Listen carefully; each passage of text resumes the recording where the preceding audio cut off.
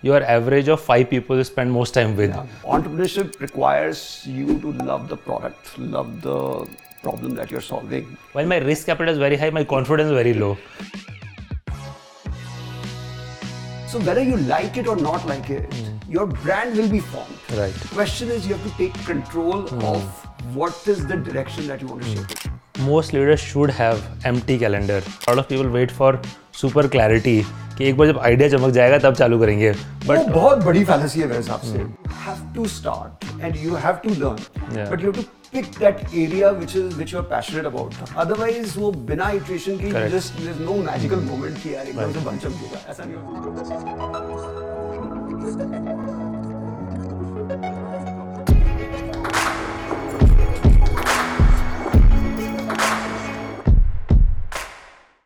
Hello, I am Mukesh Bansal. Welcome to SparX. Our guest today is Maheshwari. Samir is a dear friend. We started our career together at Deloitte Consulting in '97. He is the one who introduced me to the world of fitness. We moved back to India around same time to start our respective ventures. Samir is the OG of D2C brands in the country. He built Muscle Blaze, which now has the largest market share and one of the most loved whey protein brands in the country. Samir has deep insights about Indian consumer. He has very slow, thoughtful, methodical approach to building companies. I had so much fun talking to Samir, reminiscing about good old days, as well as exchanging notes on what it takes to build an outstanding brand and outstanding company. I hope you will also enjoy the conversation. Samir, welcome. Hey man, super awesome to be here and super awesome to be connecting back. No, you have a very inspiring story, and I'm very fortunate to have known you for almost 25 years now. Yeah. Let me start with HealthCart is one of the lesser known but phenomenal D2C brand story. Last 2-3 years, D2C has become very hot. People are building D2C aggregators, all the D2C brand and so on. But you've been at it for last at least 8-9 years, and HealthCart and Muscle Blaze is over 1,000 crore brand, profitable, continue to grow 30-40% annually. 27% market share, much bigger than On, which is an international brand which has been in India for a long period of time. It's an outstanding achievement. I think through this podcast, I'll try to understand your journey, exactly how you went about building it, quite organically, slowly, steady, I think from a lot of first principles, fundamentals. But before that, let me go back. I think, both of us know each other for 25 years.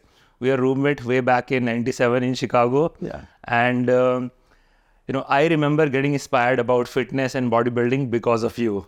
In '97, '98, you were like hardcore bodybuilder, model, many other things. I haven't called myself model, but yeah. We'll talk about modeling later. Some pictures also will pull out, But you were like, so from bodybuilding yourself, being a kind of, quite fit guy to actually eventually choosing a profession in building, whey protein, supplements, etc. Like, how did the whole journey happen? That's a loaded question. Definitely did not plan it this way. But first of all, amazing to be here, Mukesh. You have always been an inspiration and I've followed you significantly. So really, really a pleasure to be here. So going back in time, how did I get into fitness? So I really got into fitness just around when I got into IIT.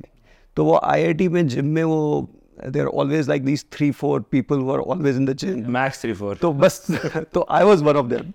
How did I get into this is probably, I don't know, maybe got inspired by maybe people around me who were working out. There's no one working out at IIT, come on. Yeah, IIT के पहले जब तुम देखते हो कि कुछ लोग यार जिम जा रहे हैं और bulk up हो रहे हैं, so that is somehow got inspiration there. But IIT में, because there was a nice facility there, IIT Delhi में शायद करके है, so I used to go there.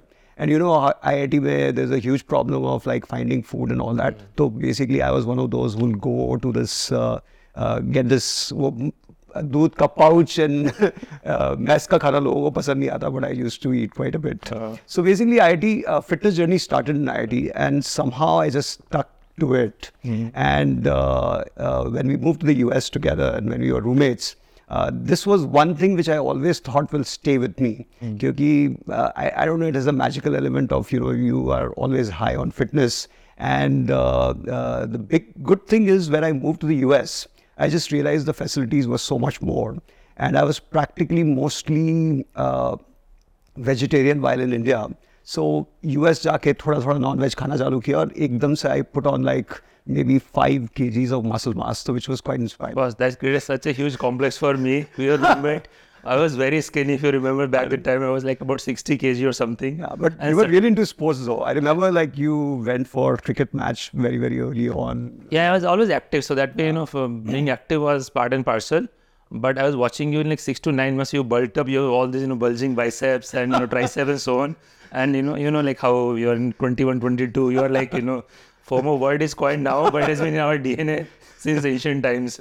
So I had big time FOMO, but I basically, followed you. I think initially you actually quite guided my fitness journey. Like initially my gym going started with you and learning. No, I remember those days. And to be honest, I distinctly remember this is like way after, basically this was like Beria days, right? Remember? Right. Yeah. So basically we had both moved to the Bay Area, right. And after that, basically we started working out together.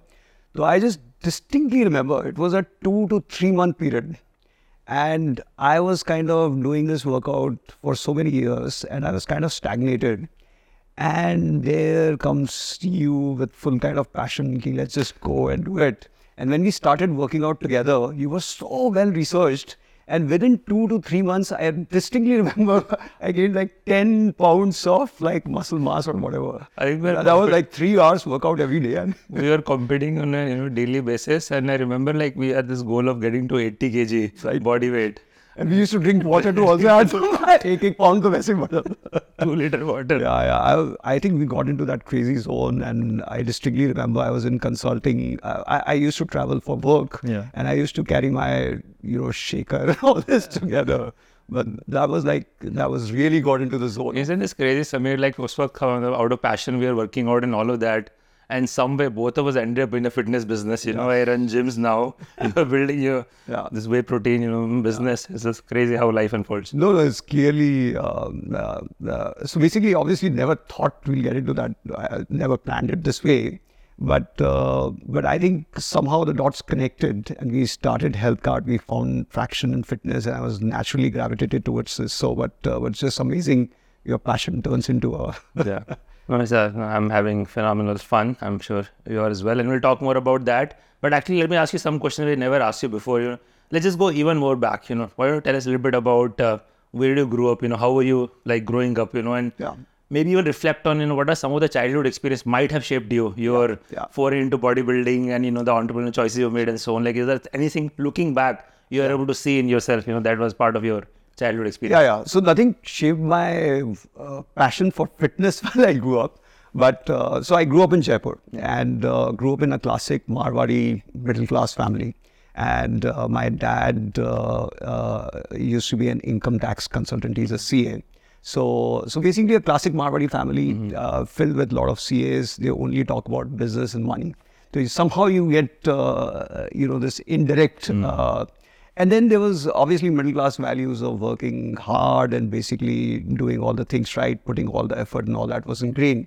But we were also encouraged to take some initiatives. And I distinctly remember like one episode which definitely had a long-term impact. So you know how these Dashera Melas happen? Yeah. So basically we participated in the Dashera Mela. Parents said ki karo kuch karo. And Dashera Mela में पूरी मोहल्ला आता है और इतने सारे मतलब एक रावण जलता है और साइड में बहुत सारे स्टॉल्स रहते हैं. I don't know if you remember. अरे बचपन में बहुत राउंड बनाए भी हैं. तो बोला नहीं यार कुछ करो. पेरेंट्स ने बोला कि तुम जाके स्टॉल वगैरह लगाओ.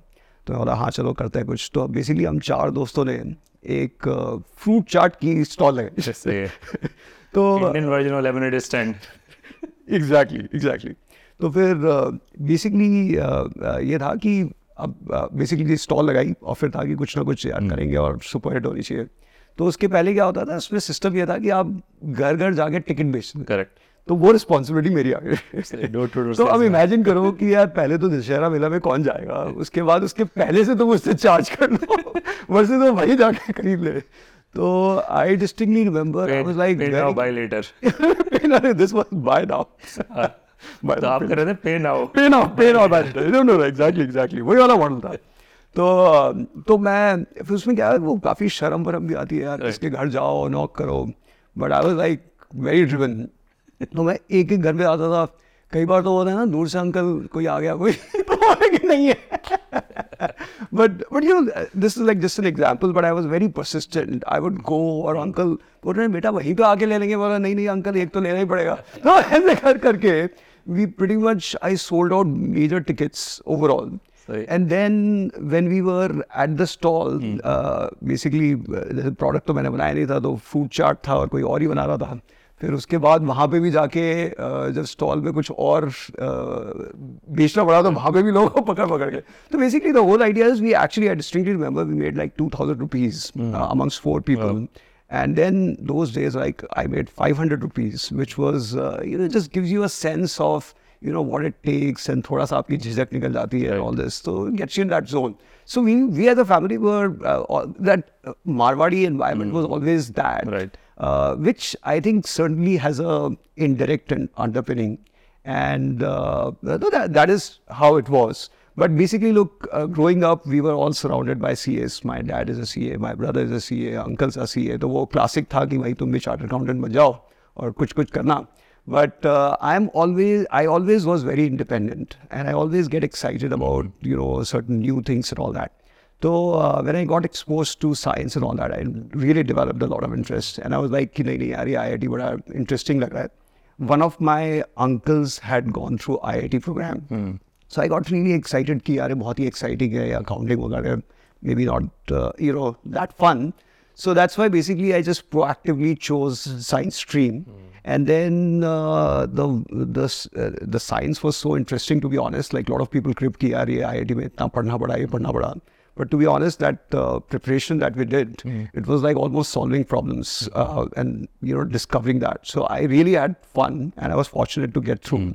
So basically that is amazing. Yeah, I can already see a lot of dots connecting future. I know, like in between, you actually worked in sales, before starting health card. So you had a training as a salesperson, very early in childhood. Family of accountants. I know, like you are very very rigorous about numbers. Yesterday we were talking, and you were like just spot on into number sides. So it's actually quite fascinating how a lot of our childhood experiences that we don't realize, but a lot of our later journey, end up somehow informed by that. And one of the things, we talk in this podcast about people to just reflect on how was your childhood experience, what your natural propensities were, what you gravitated towards, what you didn't like. Chances are those traits are still there. That's right. And you can, over-index on that as opposed to trying to blend in and do, what other people are doing, right? Yeah. No, I think we end up reflecting back. I wish we would have reflected sooner and kind of built upon some of these trends. But absolutely right, there are always these traits which are visible. Excellent. So let's go back to late 90s. So you were quite adventurous by the time. I know you were always up for new experiences, experimenting. You had long hair.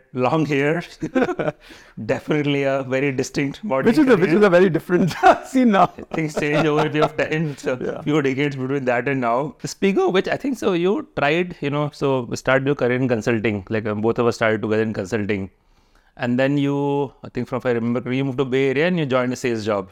Right. What was the just thought process behind, Right. sales? So basically, look, consulting, you obviously also, we worked together at Deloitte. So when we joined consulting, the idea was like just trying to get into the US, try to understand how consulting works. So consulting was fun, absolutely fun, because look, basically getting deep into technology, understanding how technology solutions are provided. But ultimately just realized that Bay Area was where the action was in terms of technology. So you moved to the Bay Area, and then I was also looking to sort of plug myself into the Bay Area, where basically you get to. And then the thing was, I obviously wanted to work for a product company, because product company allows you to go deep. So got an opportunity to work with one such company, moved there. And there also basically I just realized, in tech companies also there are different roles. You can do software programming, you can do product management, you can do sales. And somehow I landed in sales, and it was a really good fit, because you are able to not only tie your technology experience but also the sales experience. So combination really gives you that independence and a little bit of an entrepreneurial feel to this. So allowed me to. So basically, it was not very well thought out. We just wanted to go and try. Were you good at sales? I remember you being very intense. I think you were very focused, and I think you were in pre-sales for some time. I remember, which requires putting together demos pretty quickly, and I could see that whenever you interact, just a lot of intensity. So did it translate into good outcome? No, absolutely. So I think it was a transformational experience for me because typically when you think about sales, you just like have this view that people just go and kind of say, there's a sabun बेचने वाली feel आती है कि यार तुम जाके किसी को साबुन बेच रहे हो घर. But basically in enterprise sales is quite tricky in my view because if you go into the science of sales, there are 3 or 4 sort of people who are going to sign up on an enterprise sale, which could budget, the budgets are like $1 million. So basically you really need to navigate this. And you really need to have the right strategy for between like a pre-sales and sales, you will divide and conquer. Yeah. So basically, I used to bring the expertise of understanding technology and kind of demonstrating the solution. Yeah. And then the other sales partner will sort of navigate through the budget process. Right. But then you really have to also, kind of navigate the system. Right. So it was an amazing experience and lots of fun things where you really work hard, you have very little resources, and somehow you are able to beat the biggest and the best. Yeah. And I think that gives you a lot of confidence in terms of very, very entrepreneurial. So I really had a lot of fun doing that. So you were like a star salesperson, meeting all your quota? I was part of the quota club, which is that top 5-10% of people year on year. Right. So I was consistently delivered. Amazing. And how long did you do this sales job? So basically, I worked with this company for 5 years. Out of this, 3 to 4 years for sales. Okay, amazing. So, that's, I think if you get to, anyway, you started very early selling fruit salad in your, high school. I was recently talking to Nitin Kamath and he was talking about how his call center experience taught him so many lessons about sales. There is, some ways in life we are always selling, So whatever we are doing, you as an entrepreneur, you are selling to investors and employees to join, obviously selling your product to customers. So I think must have been a great experience for 4 or 5 years. You're getting hardcore so sales. Basically, look, in US, so frankly speaking, when I was transitioning to sales, I got a lot of informal advice that, because the sweet spot of all the people going from IITs in India is like basically stick to either technology or product, basically. So it was slightly a riskier move that we were like, because look, you in India you feel very comfortable, but in US basically it's a different, different sort of different setup. So basically there's a little bit of learning curve to get over the hump of, are you too conscious and all this. Right. So basically it really pushed you, and I think it was really fun experience and definitely had a lot of indirect sort of learning. So in your 20s, you were just, at some level you were quite focused on your career. Whatever you were doing it with full intensity and commitment and hard work and so on. But simultaneously, you were also pursuing your interest. Definitely, fitness was one big interest for you at that time. Do you remember being, in 20s, you were kind of calm and self-assured and, or you were anxious and, willing to go somewhere really fast? So to be honest, look, we're in 20s, you're discovering yourself. So what I figured about myself was, I was really dedicated to work and I enjoyed the process of work. So basically, let's say you're working on a sales deal and you'll completely immerse yourself and you put your 100%. But at the same time, I was also realized that I always needed some new things where I can push my boundary on dimensions which I was not exposed to. So fitness kind of stayed as a kind of parallel hobby, but I was looking to kind of learn about the product, get into something else. And that is why basically I had this anchoring in my mind that I always wanted to go to a business school. And business school would be that one platform where you can take a break and maybe spend good dedicated 2 years to kind of just, maybe chill and maybe learn dedicatedly. And then you can basically figure out what you want to do. Right. So, frankly speaking, I always had this business school thing ever since I moved to the US. Okay. But then basically, maybe liked the work too much. And maybe the whole tech boom was happening. But I definitely wanted to go to the business school at some point of time, and that was my way of sort of moving that I think I direction. want to just build on that, because I know a lot of people who will be watching this are early in their career, and people in their 20s. Sometimes there are a lot of question marks and confusion, and sometimes by the time people are 25, they feel like life is running past them. They have not arrived yet. But if I look at your journey, I think a couple of things standing out. One is whatever you are doing it with full commitment. You are part of very large organization. So it's not like as an early career, you have huge empowerment or you have access to the company strategy, or, you still, you are trying to fit in the larger scheme of things. Yet you were, working hard, trying to make the most impact, and which would have, helped you get noticed in the organization. I'm sure it helped you also later on to get to business school that we'll talk about. And yet, whatever other time you were exploring, you were trying to find yourself, pushing your boundaries. Yeah. I think that seems like almost a pretty reasonable template to follow in 20s. Find something, do it really well, push yourself in that, notch small wins, and yet also, keep an open mind. Don't get too committed to something. Try different directions, right? So I don't know whether it's by design, by accident, but seems like pretty good way to No, but definitely not. Look, if anybody says that this has happened by design, they are just not telling the truth. Look, all of us or all the people in 20s are exploring, and that is what they need to do. So I think sometimes it is just a discovery process of figuring out what your core strengths are, and basically not trying to chase somebody else's goals. Yeah. I think that is what I feel is important. And the other thing is, look, sometimes you're so engrossed in the process, you lose track of time, which is what also happened to me to some degree. Yeah. So my recommendation is, look, basically you should definitely be honest to your own self and find your own strengths, but definitely have some objective goals so that you don't, spend way too much time on something which can right. Yeah, I think. And key thing also keep in mind in 20s is really that's also discovery phase. The careers are made over 3 or 4 decades. Yeah. So there's so much time ahead. Even say in 20s also, I definitely had that feeling ki, things are happening. By the time late 20s, I was feeling ki kuch nahi ho raha, whatever I'm trying, nothing is working. I had a sense, much later I realized that, that is too short of a time frame. And just using the time primarily for the learning vehicle, and also developing some core skills. In your case, just even working hard on something, in a focused manner is a skill. Sales is definitely a skill.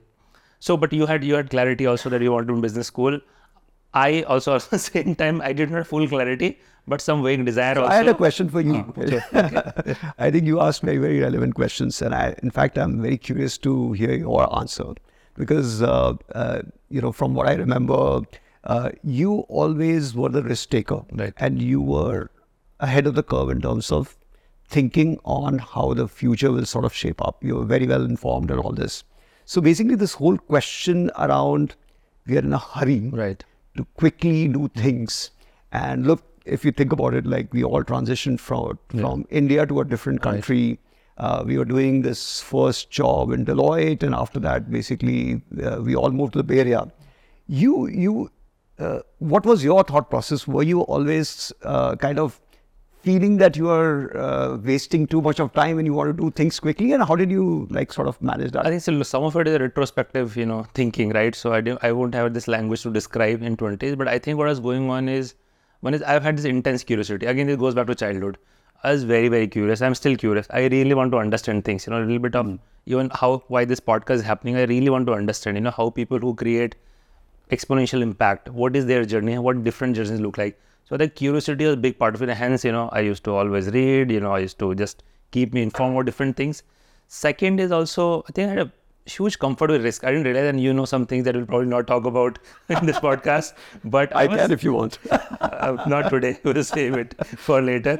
Yeah. But so I had that comfort with risk. I just, for example, first job that we started together. Yeah. Just one fine day, I felt like मेरे को मजा नहीं आ रहा यहाँ पे. Yeah. So quit the job, drove to Bay Area, tried to start a company, right? Yeah. And it was, for me, it didn't even feel like a risk. It's like if I felt like I want to do it, I was able to do it without worrying too much about consequences. Yeah. Now that's a definitely double-edged sword. Every time you take risk, the bigger the risk, you can also fall very hard. Right. but I had that, somehow the comfort, and I stayed true to that. So I think the credit I'll give myself is that I didn't hold myself back, and a lot of those risks did not work out. I had in 20s a lot of failures. I think some you are aware of. Yeah. But for me, the sense of adventure, thrill, accelerated learning was more than the potential setback, and actually real setback also. Speaking of real setback, right? Coming back to our mid 20s, I think around the same time I also started thinking about business school. But it was like, again, just very short term thinking कि आज mood बना कि अब business school करना चाहिए तो जल्दी GMAT करो and all of that. And obviously as a result, didn't get into any good school. While you got into Harvard Business School, which is basically, the apex of business school one can go to. Yeah. So how was the whole experience? How did those 2 years went for you? What did you learn? You think retrospect, has that experience played a big role? So basically, if I think about, I always think about, if you reflect back, what are the best memories that you have? And 9 out of 10 people who have gone to IIT, definitely IIT would be that period. And that is clearly true for everyone who has gone through it. It's just, you get independent, such a guarded ecosystem and learning environment, just amazing. But definitely this whole HBS experience was game changing for me. And I'll tell you the reason. The 2 years was so amazing. And there was nothing like what the hype was. Yeah. So essentially, I really feel basically what happened is, I am also a believer, if you surround yourself with an ecosystem of highly motivated people, it really ups your game. Right? So it really, without knowing, subconsciously you start to sort of act in that manner. And the 2 years were amazing. You meet amazing people and extremely ambitious people, but at the same time, people are pushing each other to kind of find themselves. So basically, business school was amazing. I will definitely not trade. A lot of people say, oh, would you take this much of a loan to go to this business school and all that? I was like, there's one life and treat this like an experience. And I would have not done it any other way. Outstanding. I think the one thing you said is surrounding yourself by really, really smart, driven, ambitious people. I think that's also very important. I really like this quote which says, your average of 5 people you spend most time with. And we absorb so much with the people, around us. I obviously did not go to business school, but Silicon Valley is again, very high concentration of highly driven, ambitious people.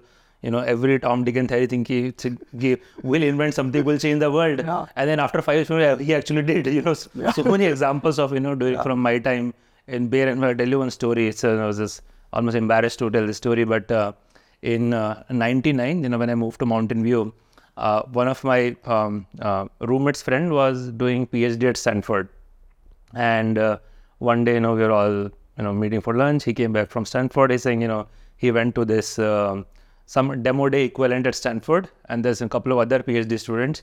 They're building this search engine, and in those days we had Yahoo, Lycos, the bunch of so many search engines.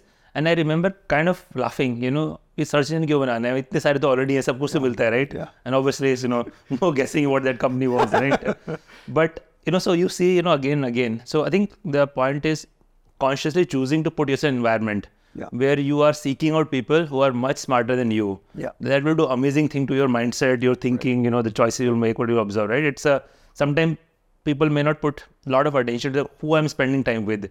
And Bangalore is now evolving to be one such. Like there is a, hotbed of startup activities. In fact, HSR layout, we're very close to HSR layout. There are hundreds of startups, if not thousands here, right? And therefore the concentration of, talent, ambition starting to happen here. Yeah, absolutely. And I'm a big believer, but look, let me ask you this. When you moved here in 2007, did you miss that ecosystem? 100%. For 5-6 years I did, but slowly that ecosystem started to happen. I could see a lot of people started moving back. In fact, among my friends, you moved back 2 years later. Mukri, another close friend, he moved back, to start Amazon in India. At Myntra, we were able to actually recruit a lot of people from Bay Area. And one thing I feel really good about in 2011 to 2014 period, we recruited a lot of people from Bay Area. Eventually, when as Flipkart, we actually started recruiting from Google in Bay Area. Wow. So I'll go for recruitment trips and say, that's awesome. Feeling like, India has arrived, we had a value proposition. Flipkart was obviously doing, pioneering things, and we are able to sell the story. So I think, ecosystem was sparse at that time. Yeah. But then, for me, the other thing kicks in. This is a wild, wild west kind of thing. Yeah. Whole open wide space. India's taking off, so there's a lot of excitement for that. Absolutely. So what did you do after HBS? Did you start? You had an entrepreneurship right away, or you work somewhere? So look, HBS was where this whole entrepreneurship bug got me. And first of all, in business school, this is the first time I realized there are so many other professions like consulting, banking, private equity, and all that. I had no idea. I was like living this. There's only tech. Yeah. So that is where basically I got really excited. And then you also learn so much macro, like what's happening in this country, that country. So I really got excited about India's prospects, and I did what used to be a field study or something, that I did a business plan based on India. And I was really tempted to sort of move back to India right after. In fact, I temporarily moved for 3 months. But my biggest learning is without full commitment, these things never work. So I actually came in 2007 for 2-3 months. I tried partially committed. But then I had the security of going back.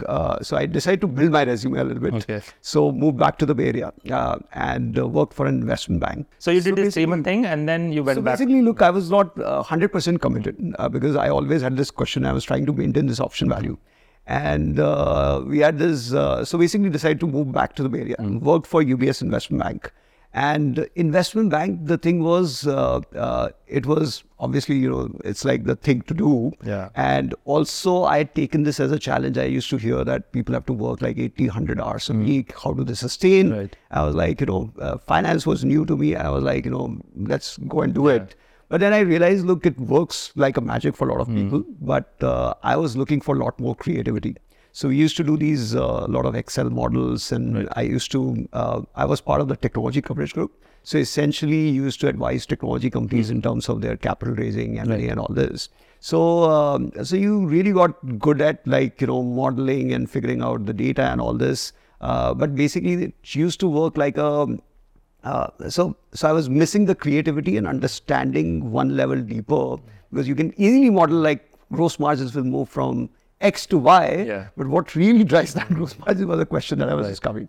So I kept going back to this whole idea, this whole entrepreneurial thing never got out of the system. So despite of working 80, 100 hours a week, which is like practically sometimes not even come back. Was it 1 year? 2 years. 2 years. 2 years. So that's what 2006 to 8.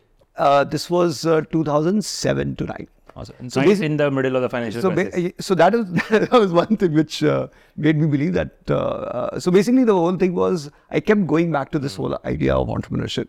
And I used to talk to people that, kuch karte hain, India chalte hain, and all this while doing all this 80 crazy hours in banking. And then I also have this trait that I have very little patience for when people just talk and don't do things. So you know how this is in Bay Area. Once you stay or lived in the US for 10, 12 years, people will have this cocktail discussion. Oh, India is happening. Let's do this. But the reality is, look, by every passing year, your opportunity cost goes up and you have more liabilities. And it is very, very unlikely that you will be able to do this. So basically in 2008, 9, so 2008, our son was born, and my wife was also going through the business school there. And at that point, I just realized that either the move is going to happen now, or basically we'll just stay happily in the US. And obviously, I was all following your trajectory that you had gone and started a company in India. It was very exciting. So that is where basically I decided to pull the plug and moved here in 2009. I think, and that's, I know pulling the plug is not easy. 2006, when I was thinking of building Mintra, so same thing, I talked to my colleagues there, ki India chalte hain, company banayenge, all of that. And 2 people agreed to be initial co-founders. And then we all start planning ki kab jane and all that. And then, like for me, decided to resign kar de, all of that, start planning. And very close to that, both have informed me ki yaar, abhi nahi ho payega, we are not ready, like, then we said, okay, I'll just go ahead anyway and see, so. No, but people don't realize it. I think, frankly speaking, this letting go of the option value is actually quite big. This is true everywhere. So I also feel that, ultimately it's just that commitment to one cause and letting go of option value makes all the difference. I think so. Let's just a little bit of, maybe underline that part, right? Is because I think I know a lot of people listening to this will probably have entrepreneurial ambition and so on.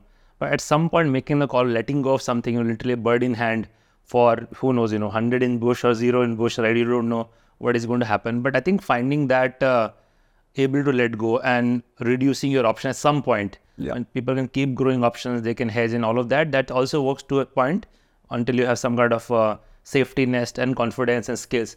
At some point, one has to let go of a lot of options. Otherwise, you will not be able to fully double down and figure out, what you can find. So I 100% agree with that. In fact, a lot of people, when they informally ask me, I'm working in this company, that company, and maybe I'll do this after this. But frankly speaking, entrepreneurship doesn't require any such skill.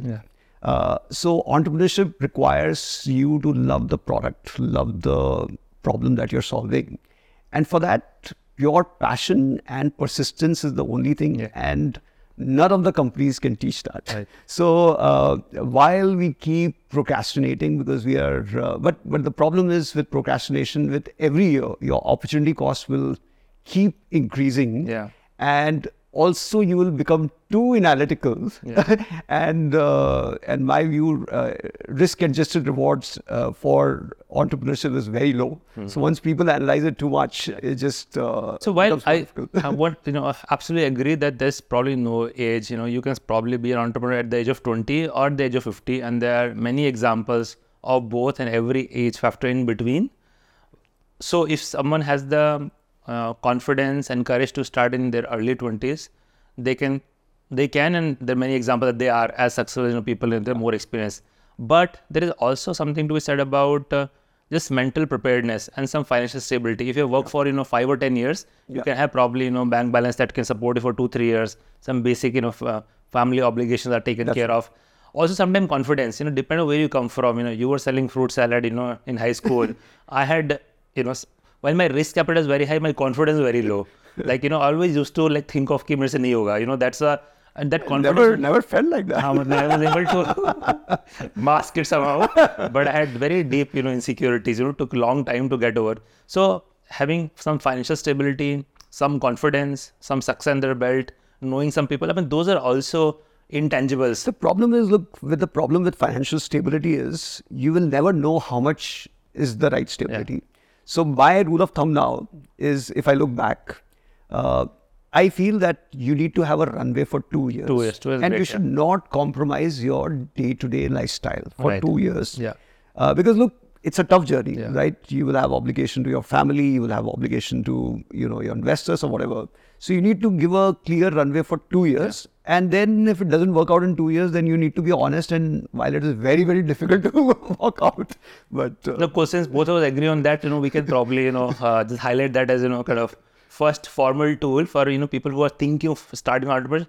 Create a towards your runway so that you can, work at something peacefully. And don't compromise on the lifestyle while you're pursuing that 2 to 3 years. I think that is quite important. Or at least, reasonable lifestyle. Reasonable lifestyle. Yeah, I mean reasonable lifestyle.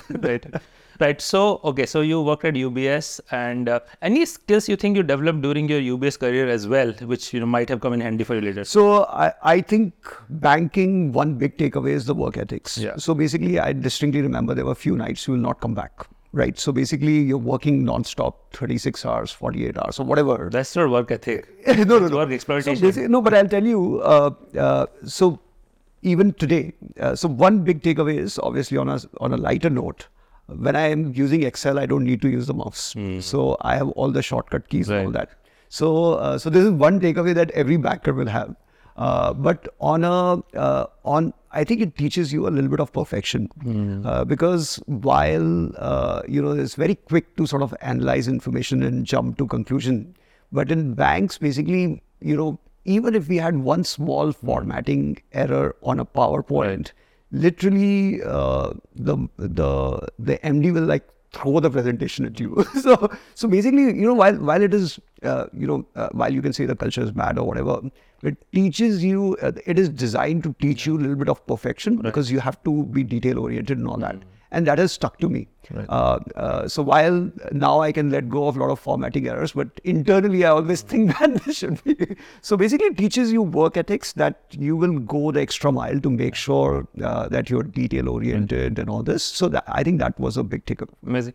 Also, I'm guessing, 2 years analyzing all these financial statements, various companies, you probably really deeply understood, how to read cash flow statements and P&L statement and balance sheet and so on. Because a lot of entrepreneurs, don't know that or don't learn much earlier. But, you even before you started, you already probably had deep understanding of how to read financials, how to analyze financials, see patterns and so on. And you obviously had the, sales experience, those two very important skills. Combination of business school, because business school also teaches you that. Right. So you at least are very savvy in terms of understanding financials and all that. And as a investment bank, you certainly are able to understand them quite a bit. But these are skills that you can pick. I would not over-index them. But basically, you need to have basic understanding though. And definitely I had that advantage. So you were in banking in 2008 when the financial meltdown was happening. I mean, it's probably, worst time the financial, services industry would have seen. Yeah. Did it affect you or UBS? What was it? No. So clearly, look, basically, in fact, that also became a good trigger point because, banking, I got into banking because I was really excited about finance, because finance is something that I was learning for the first time in business school. And I had the best grades in finance. And so basically I got into this and became a challenge that let's work for this. But then it was also this whole promise of this will pay you a lot, you can pay off your debt and all this. And then when this whole crisis happened, it was very clear that, basically the whole industry was going through a shift. So, and I realized this was not going to be a long term for me overall. So after 2 years at UBS, you quit your job and decided to move to India. Can you just quickly maybe recollect your thought process? How did you arrive at the decision, and then multiple decisions simultaneously, quitting your job, starting as an entrepreneur, moving back to India? Like what is, just how long did you think about it for a long period of time, or does this able to take fairly quickly? So basically, look, the thought process was going on since I started banking, because I was constantly thinking, because we had done this business plan, I had moved temporarily for 2-3 months. Right. So I thought this journey is going to be a lot more exciting. And I kept missing that insights that I was looking into business. So basically, look, banking was fun, but I was constantly going back to this. And that's my learning. Look, whatever you do, that 100% commitment is extremely required. Otherwise, you just can't sustain. So basically kept talking to people. And then then I realized when Siddharth was born, we just realized that basically it's going to be difficult year on year. Right. And my wife was also going through business school. So basically we were like, let's just flush this out of the system. And I was friends with Prashant, who was also looking to move back to India. Right. And that is where basically found the co-founder that I was looking for. And then basically we said like he was committed to move and I was looking to move. And basically just timing worked out. I was like, let's just pull the plug. Let's give it a shot. Let's flush it out. Otherwise, had the pedigree to basically find a job. And you guys had the clarity about what you wanted to start, or you wanted more clarity about start करना के बाद में देखेंगे? So basically, Prashant was working at McKinsey at that point of time, and he was part of the healthcare practice. I had mostly worked in tech and even in financial services, mostly focused on tech companies. So basically, we just decided we'll do something in health and tech. That was about it. And typically, like a consulting or a banking, the paper was absolutely on the plan was absolutely on the paper. And we'll do this, so many things, and we had no resources. We were just putting our own savings onto it, right? So basically, plan was on paper, but we knew that we'll do something in health and tech. And we started with a model which was basically creating a software platform for physicians, and eventually we wanted to plug in online pharmacy service there. So that is how we started, and it kind of morphed. So you had a banking business school background. So Prashant, did you guys have reasonable understanding of TAM and how big this can be, or so on, or it was more of a idea that you guys liked? So obviously everything was on paper. Even in banks, we used to basically write these. So I was part of some of these IPO processes where you do these S1 drafting. So you talk about this TAM and all this, but this is such a top-down approach, which in my view is actually relevant for a lot of startups. Because ultimately it comes down to bottoms-up approach in terms of how many customers will use your product and all that. So we had this because we had done business plans in business school also. So there was no challenge on defining that TAM. And you could make up position the idea, because we always knew that, look, health and tech at a high level will become big and was always big. But if you wanted to take a, online view of things, it could be small, but eventually the problem was in general big. So that was the... So you were convinced the market size. Because the reason I'm asking is, I mean, even today, I think, building a software platform for doctors, I think market is still very, very tiny. Yeah. Right. So was it like, was your analysis like way off the mark? Yeah. So I would say it was theoretical, because look, frankly speaking, when we moved back, and you would have known the same thing, in 2009, there were no smartphones. Right. There was no internet adoption. So I'll tell you the story. So we started this, and we were down the trenches, like in US, we were like, flying business class and all this, like completely ground पे तुम दड़ी की चाय P रहे हो, बिल्कुल doctor के cabin में जाके बैठ रहे हो, right? तो बिल्कुल उधर चलेगा.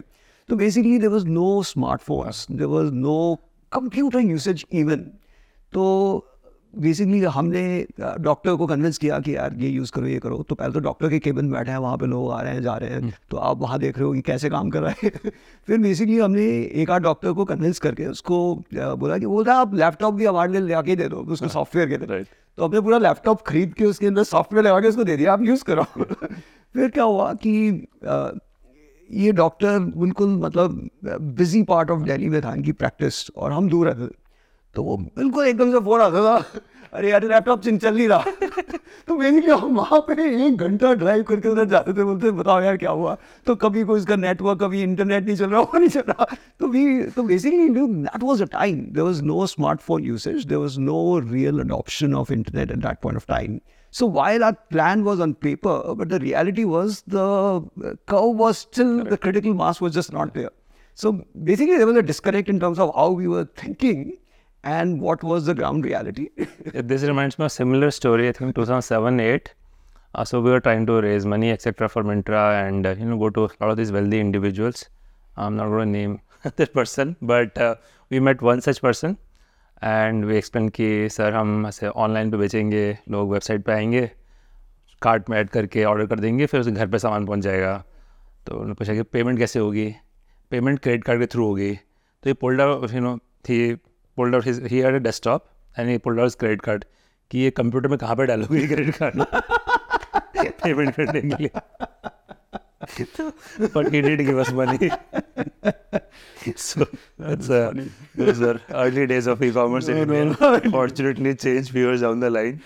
And so cool. So you moved, and you and Prashant moved back. So you were two co-founders. Yeah, we were two co-founders. And how did first few years went for you guys? So I think, look, one thing that really worked for us is, look, we moved here in 2009 and we started working on this.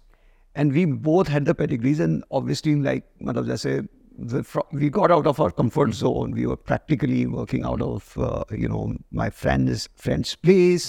एक dining table पे 3 लोग बैठे हुए हैं, और फिर कोई delivery भी कर रहा है तो मैं गाड़ी पे जाके खुद ही डिलीवर कर देता था. तो basically it was like down the trenches, but obviously the business was not going anywhere.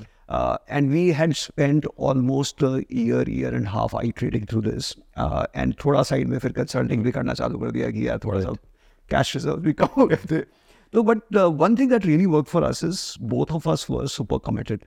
We never looked for any other opportunities. There was a lot of temptation. Right. कि यार, and look, everyone was wondering कि हो क्या रहा है, इतने time US में रह के आ रहे हैं, अच्छी बिजनेस स्कूल पे जा चुके हैं.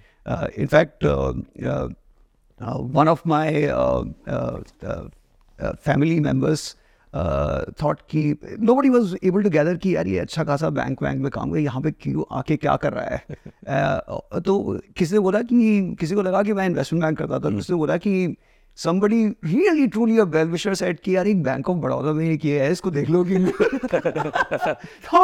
तो मैंने बताया नहीं, अभी मैं नहीं देखूंगा, थोड़ा टाइम बाद देख लेंगे. तो basically the good thing is we never looked for any opportunities, and we were committed to iterating and finding something. Right. And look, basically 1.5 साल हो गया था, and I was always excited about the next new thing. Right. कभी दिवाली मेले में जाके हम कुछ वो लगा रहे हैं, और Fruit salad. basically we got somehow I lost the bigger picture in terms of what we came for, but we were committed. We kept iterating, and I distinctly remember almost 1.25 साल हो चुका था, and पहले business school के जो friends से बोलते हैं अरे यार तू सही कर रहा है, this is the dream come true, entrepreneurship कर रहा है. But very quickly you realise कि एक साल में लोग वेकेशन पे घूम रहे हैं यहाँ पे, और जो तुम्हारा ड्रीम कम ट्रू है वो बेसिकली तुम्हारा प्रोफेशन है. तो आपको उसमें सक्सीड होना ही है. तो उसने किसी एक बहुत ही अच्छा दोस्त है, उसने मुझे बताया था यार कि आई वॉज अगेन एक्साइटेड कि यार मैंने ये करना. तू सोच ले एक बार कि अब 1-1.5 साल हो गया है and you should really gauge properly कि कहीं जा रहा है कि नहीं जा रहा है. तो फिर उसके बाद बेसिकली फॉर्चुनेटली मतलब we kept iterating and we just thought कि बेसिकली यार our model was too complex. We were trying to go through doctors and trying to go to the customer. We were like let's just simplify. E-commerce was beginning to happen. You know, Flipkart was taking off. So we were like, let's just take a vertical cut. It's a nuanced enough space that we can find our own brand. तो हमने उसको simplify कर दिया. तो फिर we just got some initial seed capital. और एक बार आपके पास seed capital आ जाए तो आपकी obligation मिल जाती है उसको capital वापस कर लिए. तो basically that kept us going on. So basically it was like little bit of a journey to get to start the company. Before you guys arrived at the eventual model of 1mg, which is selling medicines online. Yeah. From day one till how many years did it take for you guys to arrive at that point? So basically, we came in, we moved to India in November of 2009. So 1.5 years to basically simplify the model and incorporate HealthCart as an online pharmacy model. Right. And then basically, because of regulations, we could not do medicines to begin with. So we thought we will build the brand, and at some point we will add the medicines to this. So we added all the other categories that are typical chemistry. Right. So baby care products, all the FMCG products and all that, including nutrition. And we started selling online. Right. And we thought we'll just come to medicine at some point. So it's about 18 to 24 month journey of tinkering with a lot of things, trying various things, which is very typical. That's the other thing. I think a lot of people wait for super clarity. कि एक बार जब idea चमक जाएगा तब चालू करेंगे. वो बहुत बड़ी fallacy है मेरे हिसाब से. Look, you have to start and you have to learn, but you have to pick that area which you're passionate about. Otherwise वो बिना iteration की just there's no magical moment कि यार एकदम से बन चमकेगा, ऐसा नहीं होने वाला. I think बहुत काफी information asymmetry होता है ना. It's when you are working somewhere full time, then maybe in the evening weekend you're reading something, talking to some people, calling with 2-3 experts. Versus when you're doing full time, then 24/7 you are thinking about it, meeting a lot of people, spending time on the ground. Yeah. So you cannot take a decision which require that information and immersion with just doing armchair, thinking about that. So I think that's a little counterintuitive, but I also agree. I think once people have the runway and and general idea about the, let's say in your case of the health and tech, then we just have to jump in and then figure things out while you're in that, right? And you've seen so many examples. Look at any company, and no company looks like the original idea. Yeah. And I think the magic of the entrepreneur or the team is to basically navigate to like more sort of viable parts of the business in that industry. But typically you just learn and iterate. I think so. A little bit, what you're saying is a lot of people think कि तभी start करते हैं. We'll see in 12 to 18 months. कुछ workout होएगा तो ठीक है, नहीं तो we'll go back to job. That's almost guaranteed to fail. You have to almost start. अभी start करते हैं. In 12 to 18 months, we'll figure out कि क्या करने वाले हैं. And then the journey will really start. I mean, and that is in a good case scenario. In winter में तो 4 साल लग गए थे. We were doing all kind of random things, selling personalized products online, B2B gifting, offline queues. करते करते 4 साल बाद. I visited your office and seen the journey. Yeah.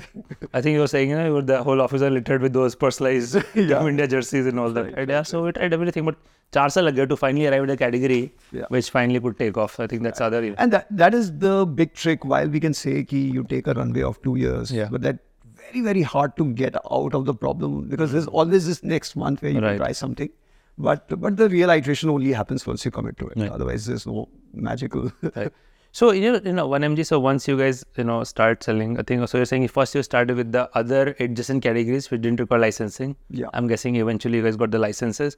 Was there a point at 1mg when, the phase is like slow phase, at some point you saw the, trajectory shift and things started to take off because eventually, obviously, 1mg became one of the largest online pharmacy in India. Yeah. So how did that, first few years pan out? So basically, look, we started in 2011 and 11 to 14 was basically constantly building this model.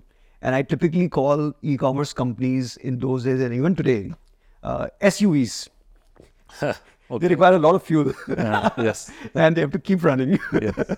So basically, look, the business model was still evolving, and it required a lot of fuel to sort of get to the hump overall.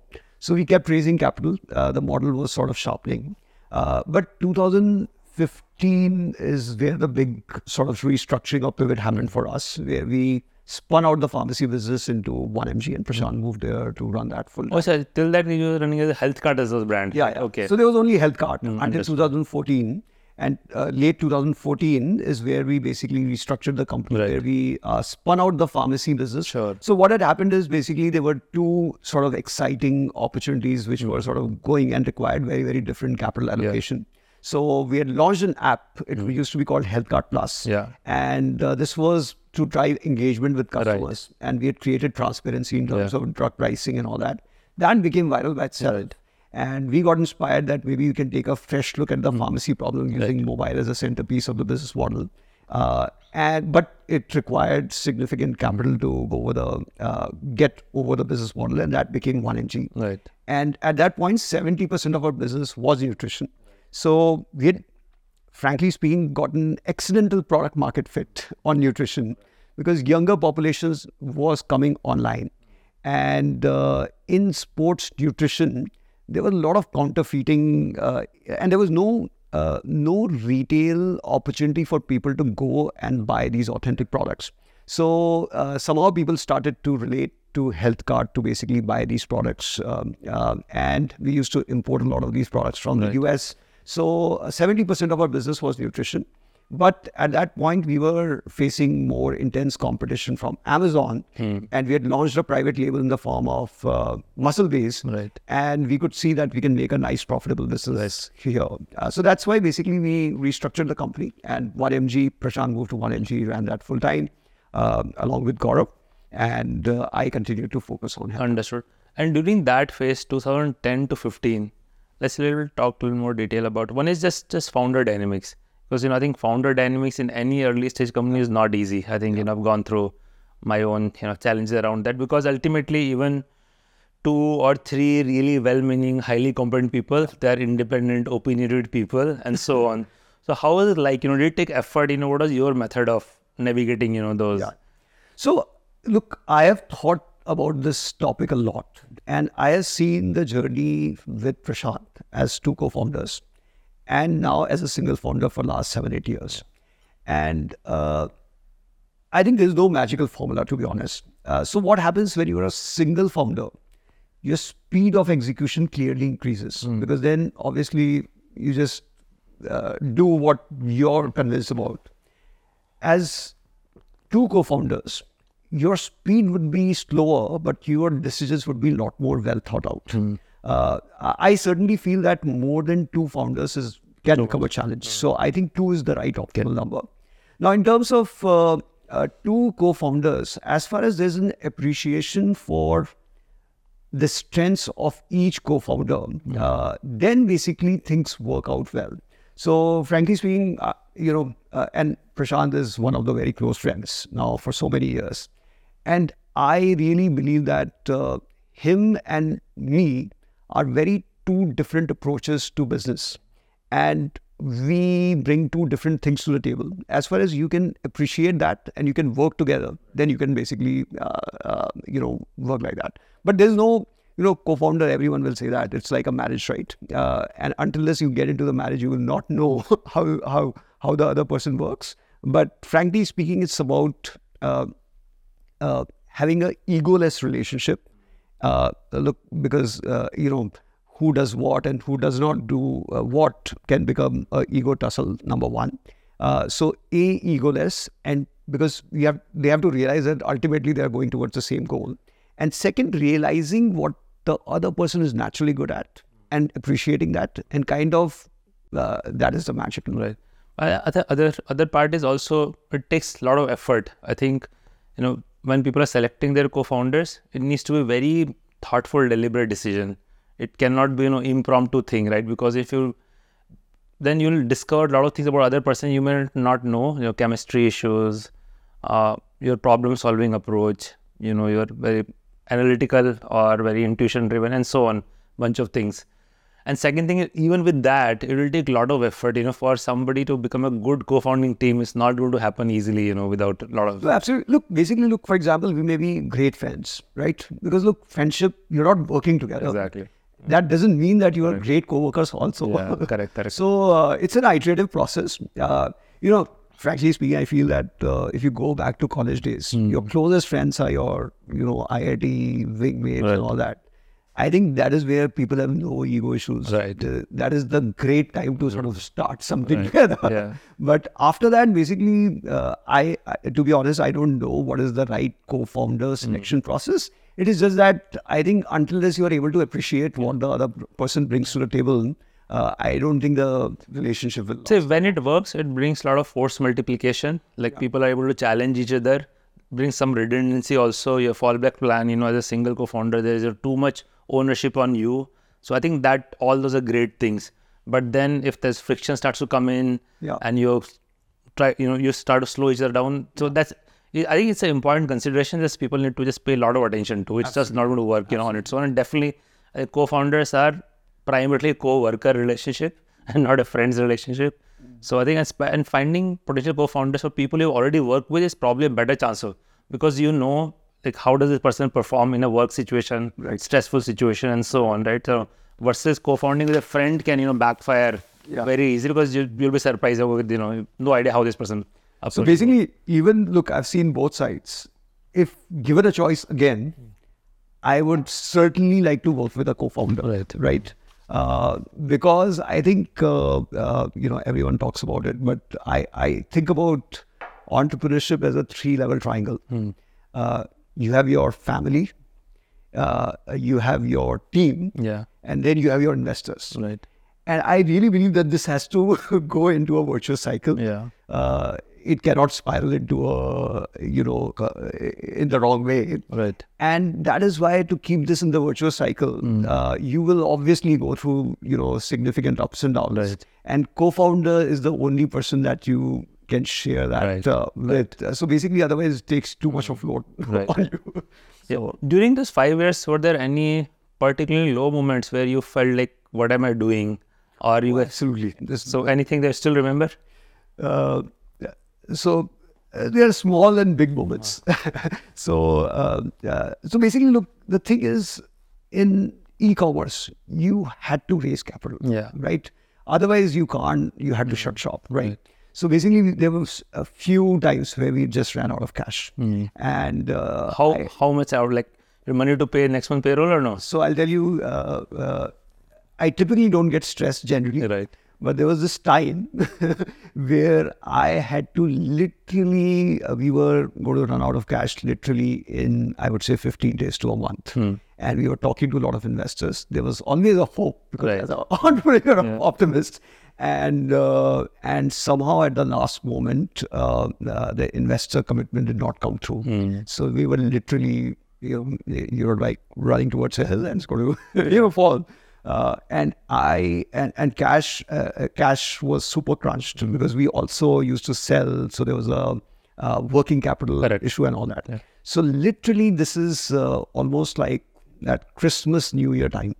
And I had to spend every day in the morning planning for how much discount I will run on each product, which will drive how much cash, and how do I stretch every single day. And I had to do it in a close group, because you can't also give this. Was this 2013? 14. 14, okay. Yeah. So, but I remember, like, this was like the container was coming and I had to plan this commitment. And I literally had to plan every single day how much money I'm going to squeeze. And how did you guys come out of it? Magically, everything works. So, for me, we raised the money. But there was no... so there were things like that. So everyone, I'm sure, like, you've gone through it. And that is where basically, I think co-founder definitely helps in those moments. And basically, there were several other moments. Wait, the reason I said 2013 was particularly bad year in India. Like, you just all FDI stopped, no one investing. So we had in Mintra, we had a similar near-death experience, literally cash runway of less than 10 days and all of that. 10 days. So, it was a very harrowing experience, literally. So that's why, look, basically, I am generally more conservative about cash. So people don't understand it now. investors are looking at it, do you have enough cash and all that? But I'm very, very particular about cash because look, cash is oxygen for you. And in our kind of a company, because look, generally now the business is a lot more stable and profitable and all this. But basically, I'm very, very particular about definitely not running out of cash. So 2015, you guys decided to basically split organization into two. One MG to pursue online pharmacy, and you were going to focus on health card to build. At that time, it was to build supplements business, or what was a different thesis? Yeah. So basically, the whole idea was we realized that there was heavy competition coming from horizontals. And as a vertical marketplace, we just did not stand any chance. Right. So the idea was to reorient the company rather than focusing on e-commerce or distribution business, kind of build consumer brands. Yeah. And we had a private label in the form of Muscle Base. So the idea was we wanted to create consumer brands business in nutrition, starting with Muscle Base. Right. Got it. And how did you, you guys at that time raise capital separately for both entities? Yeah. Like, how did the structuring of 1MG and healthcare separate company happen? So basically, we had raised a round of capital and we basically split it, So demerged kind of. Demerged, and some capital went to 1MG and basically some capital stayed at Healthcart. And basically, these became two independent companies after that. And it was just like, just going. So this feels pretty good in retrospect. I mean, both companies have done extremely well. We would have vanished if we would have not taken that decision in hindsight. Absolutely. And that insight of taking a decision, how did that happen? Was it clear at the time that this is the right thing to do? So, in hindsight, I can tell you now that if the capital requirement of even within the same company is very different for different types of businesses or business lines, it is very hard to kind of put them all together. So it was a right decision to take. The way it happened was not planned because we were raising capital and we were getting very different signals for the investors. Some investors were interested in this business, some investors were excited about this other business. Right. So it kind of became apparent that we had to do this. But basically, in hindsight, my learning is basically as a company you have to have some uniformity in terms of how you think about capital allocation. Because what will happen is like one department which is generating cash, the other department which is like looking for the long term, there will always be this stuff between. And so after you guys demerged, and then I think 2014-15 is when kind of e-commerce hit its sweet spot. It just starts to take off in a big way, and 1MG also benefited. Medicine turned out to be it's a very large category. TAM is massive compared to nutrition, where TAM is very, very small. Yeah. And as a result, 1MG eventually, achieved significant scale, eventually got acquired by Tata's, etc. How was it to watch it, I'll come to healthcare, but watch, 1MG grow so rapidly and just watching it from sidelines? Obviously you're a shareholder, you feel good from that point of view, but also having to watch it from distance now. So basically, look, I realize that, and this is just generally my personality. I typically don't seek any validation, nor do I want to do certain things where I am not comfortable with.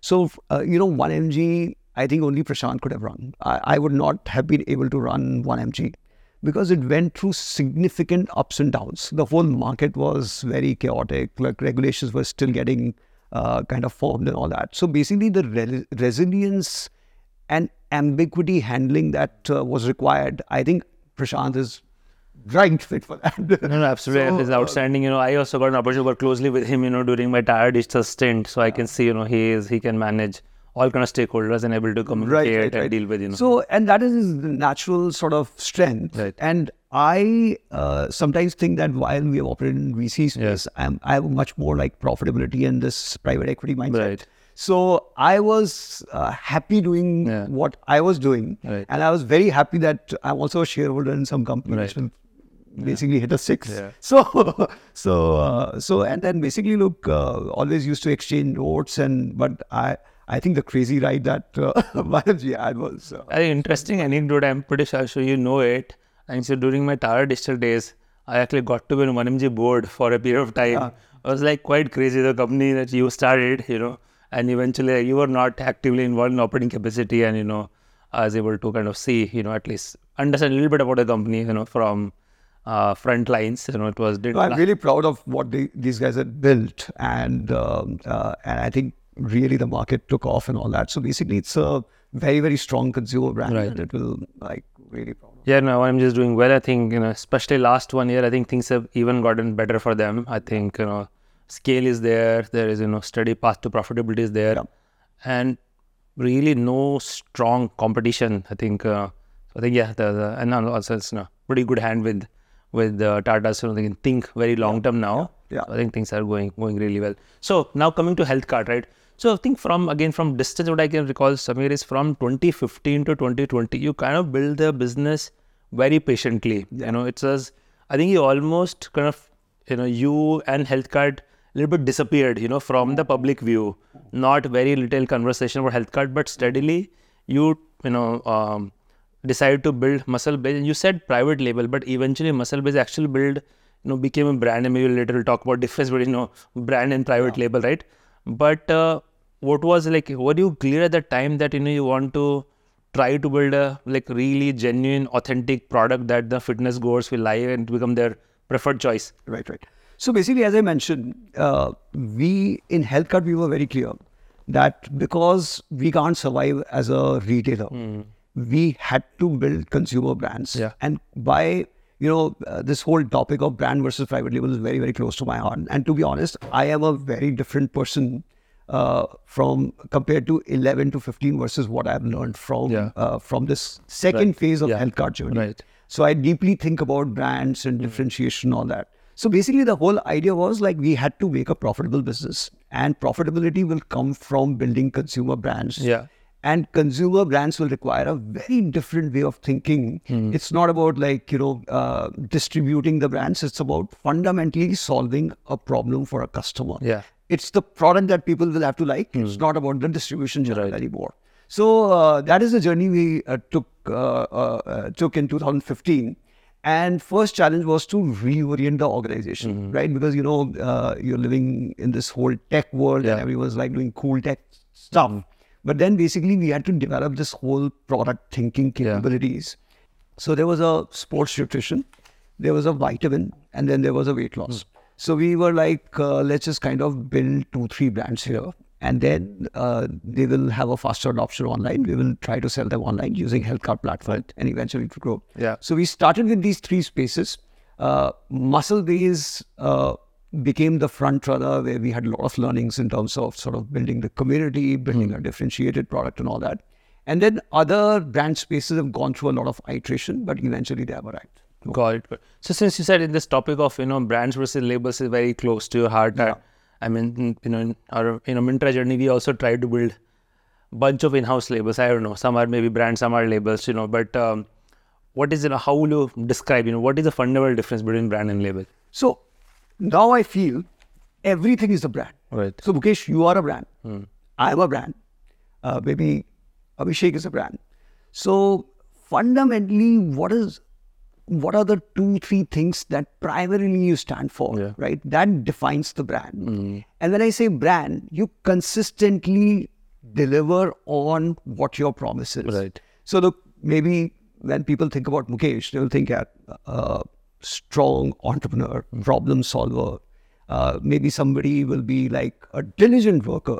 So basically you build these brand choices. So whether you like it or not like it, your brand will be formed. Right. Question is, you have to take control of what is the direction that you want to shape in. So slightly philosophical there. Sure. But ultimately, from a consumer brand's perspective, I believe that people don't think about differentiation enough. So I think about this as a 3-level funnel. So there are a lot of needs that keep arising in the market.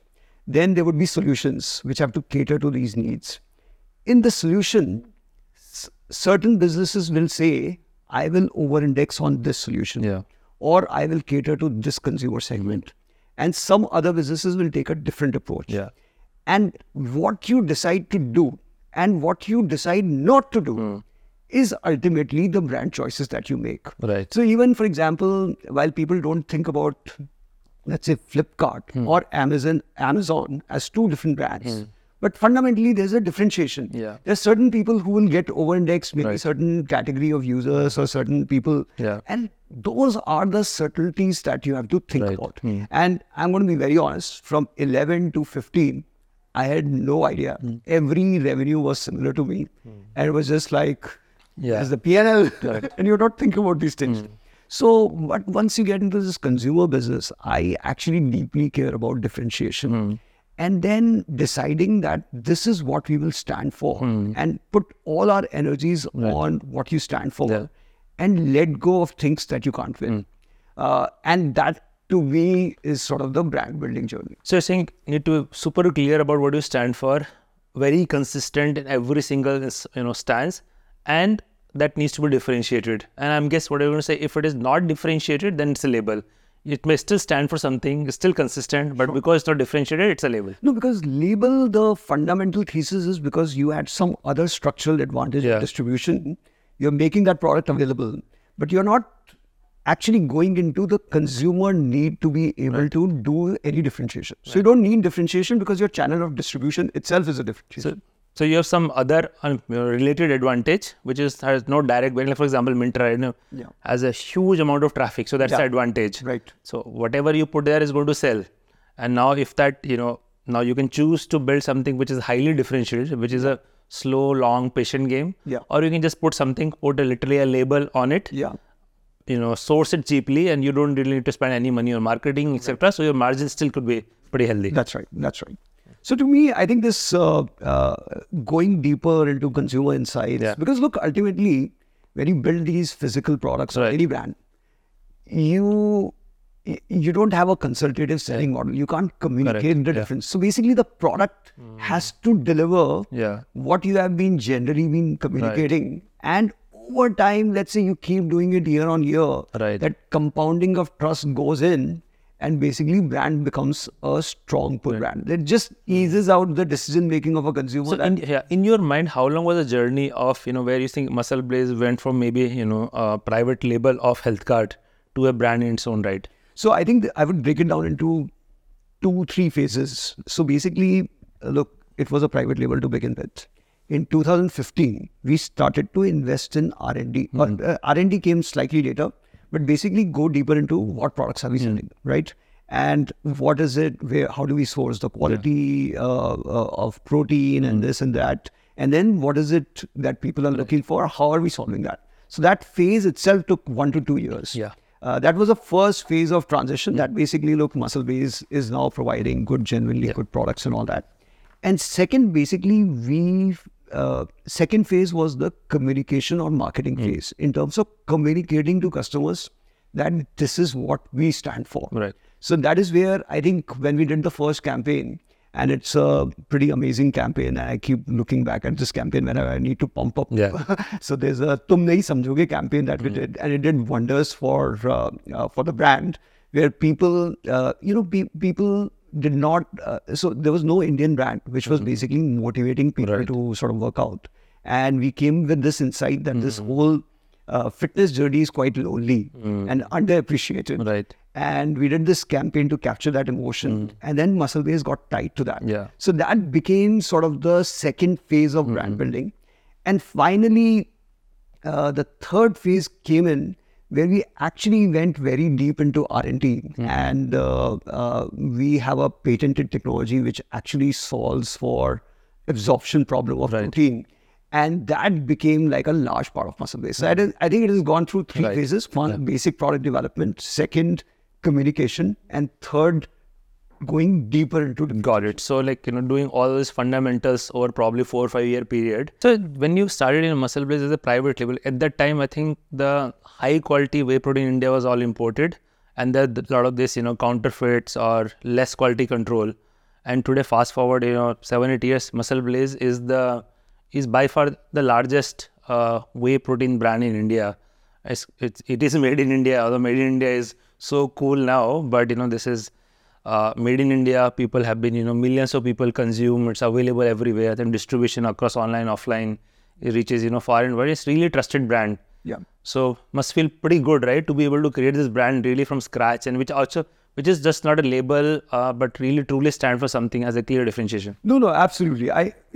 Definitely proud, really proud of what we have done. And I think this whole, if you look at this industry, a lot of the products which were used were coming from, imports.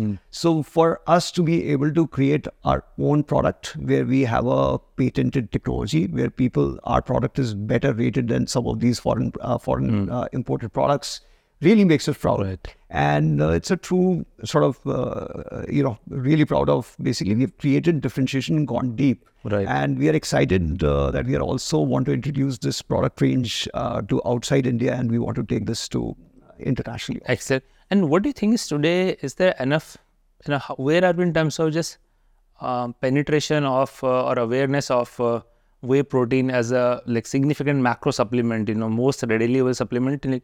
Where are we on that awareness journey in India?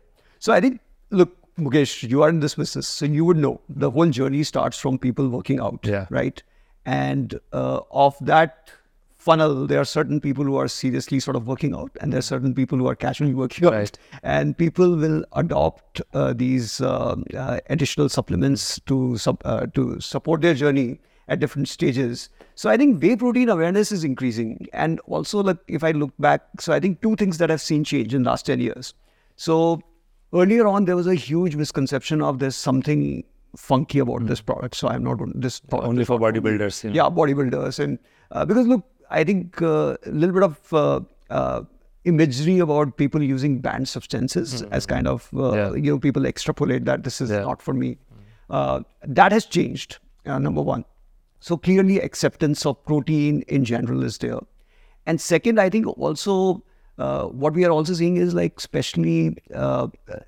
especially women consumers gradually adopting these supplements. Because earlier it was like, yaar, mujhe to muscle nahi banani hai, right? But basically when you see people want to be fit and all this, so this is becoming very, very mainstream. So I think in terms of penetration levels, I think there's a reasonable amount of awareness.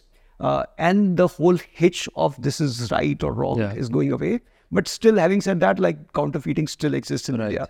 And there are people who kind of take advantage of the fact that this is an expensive product. So basically, but gradually people are getting it. But I think overall, you guys are in an outstanding position. You have nearly 30% market share of this category. Category itself is growing 20% annually. I think we are still at a very low level of penetration when it comes to supplement or gyms for that matter. But next 10, 20 years, it'll just keep growing. There is just no other place to go but to keep growing up. And as a somebody who's already category leader, massive growth runway ahead of you. Absolutely. So basically, look, sports nutrition market is roughly 6-7 billion in the US. Yeah. That number is 400 million in India, right? And this number was not even 100 million maybe 5-7 years ago in India. If you take a 10-year view, you just can't go wrong, right? The only thing that you have to care about is, have you gotten to a scale where you can basically sustain yourself profitably? And after that, basically, maybe there are certain years where you will see massive growth, certain years slightly lower growth. But ultimately, if you keep working at it, you will keep compounding. So I have no doubt that this industry is going to explode. And same thing for the gyms. The same, we're very excited. I think the fitness culture is obviously growing. A lot of people are becoming aware that how critical fitness is for overall well-being. The biggest. But how many gym members are there in India? So total the numbers that I'm aware of, there are about 5 million paid gym members on an annual basis. People who will pay for gym. Another 5 million will work out in their apartment gyms or corporate gym. And additional 10-12 million people who are active. Active meaning they will go for a jog, run, cycling, etc. So about 20 million people total. Out of a country of 1.4 billion. So even with these numbers, it puts the overall activity levels at about less than 2%. While in West, this number will be more than 20%. More than 20%. So I think, but that's a great news. There is a 10x headroom for growth available, and it's absolutely inevitable. And I think things are only accelerating. I think so. It should definitely benefit. Definitely cult and health cult, but anybody else also who is in the fitness industry. No, absolutely. I think we feel very, very fortunate that work in an industry which is taking off. And maybe it's very hard to say that did you start early or later, but you're at a point where you can basically have the full foundation, full R&D engine to be able to produce like good products and all that. And I think it's just going to come from. No, amazing. I think I have no doubt. Muscle Blaze will be definitely a household name. Go to brand for whey protein requirements in India, but eventually I'm sure you will figure out a way to also sell it internationally. So Samir, while we are talking about this whole brand building journey, yesterday I think you were sharing with me, your whole approach and thought process about really getting to know your customer. In fact, you asked a very simple question, which is actually very complicated. Can you describe precisely, who is your customer? Yeah. Just can you talk more about your process? Like, how do you approach that? How do you develop that, very, very accurate, precise understanding of customers? So, in no way we claim that we have that kind of understanding, but we make an effort towards that. So, look, basically, as I was sharing yesterday, you go through this journey of kind of figuring out, you have to sell a product. And the product is going to be selling unassisted with some marketing communication. But you have like this 30 seconds or 60 seconds to talk about why you're different, right? So you really have to kind of really understand whom you are targeting and what is the problem that you're solving. So basically the point that we were discussing yesterday, we care a lot about like basically who is your customer. And there are a lot of biases that get built.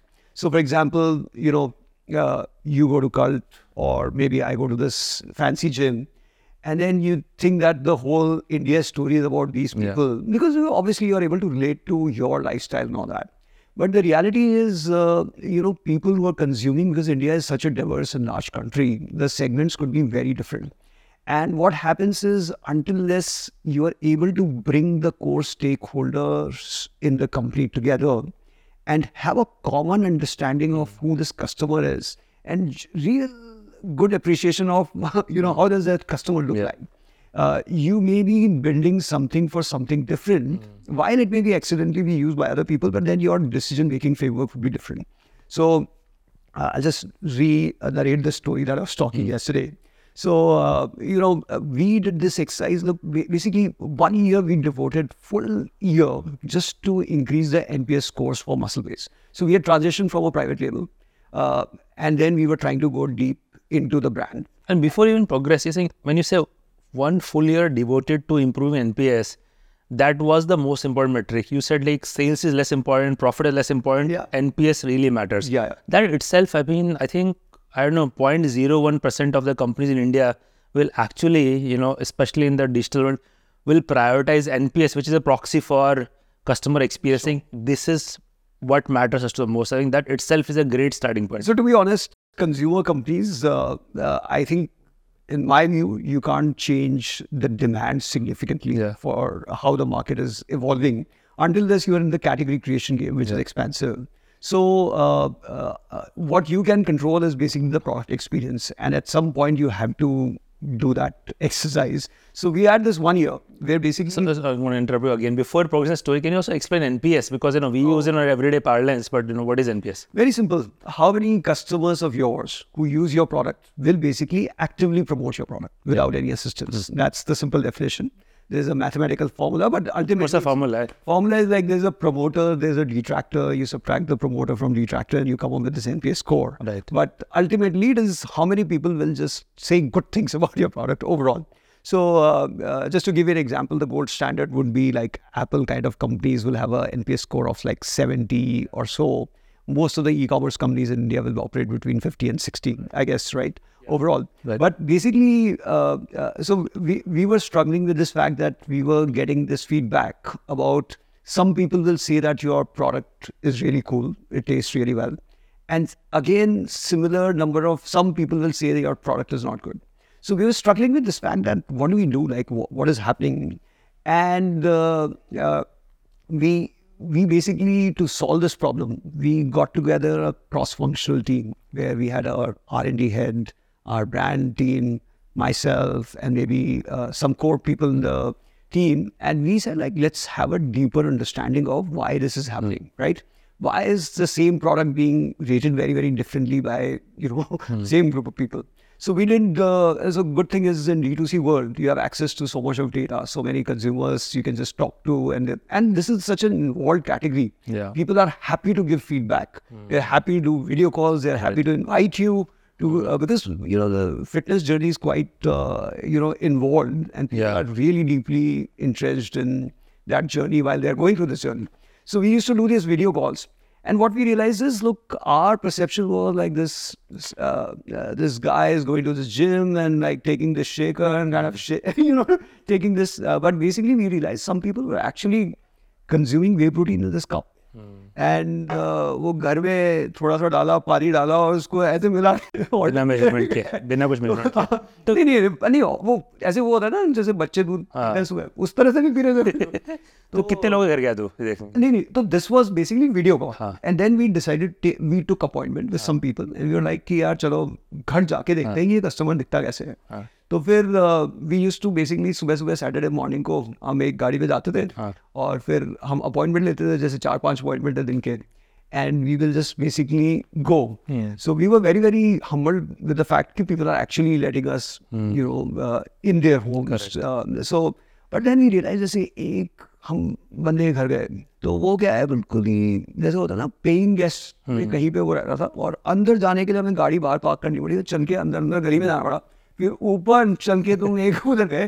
तो बोला यार ये कौन customer है, फिर उसने खोला, फिर हमने बोला यार उसका रूम लिटरली आप समझ लो कि 100-150 स्क्वायर फीट का रूम है, उसी में एक कबर्ड है. हमने बोला यार हमें देखना है कि आप कैसे शेक बना के पीते हो. तो उसने कबर्ड खोली, अंदर से एक वो शेकर निकाला और वहाँ पे पाउडर डाला, बोलते ही गया.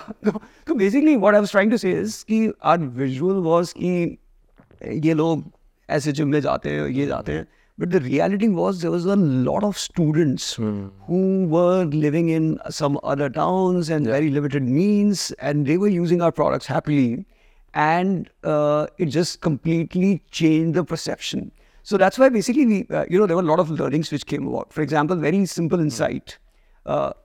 Amount of water that you put in your shake will completely change your perception of taste of a shake. And we as a brand were not communicating how much exact water that you need to put in to get the right taste. So very, very simple, this one. But more importantly, what came about was like basically we do a very simple exercise where we just say कि यार आपका brand है, ठीक है, तो अगर तुम किसी से simple पूछोगे who is your customer, तो people will say मेरा ये भी कस्टमर है, ये भी कस्टमर है, ये भी कस्टमर है, ऐसे कर करके बेसिकली लोग सारी गिनती करा लेंगे. Correct. But the real question is about prioritization. आपके 30-40% सेगमेंट कौन सा है, उसके अगला 20 कौन सा है. तो if you force prioritise and ask people to draw a simple picture कि यार ये ऐसा दिखता है, correct, that itself is eye opening.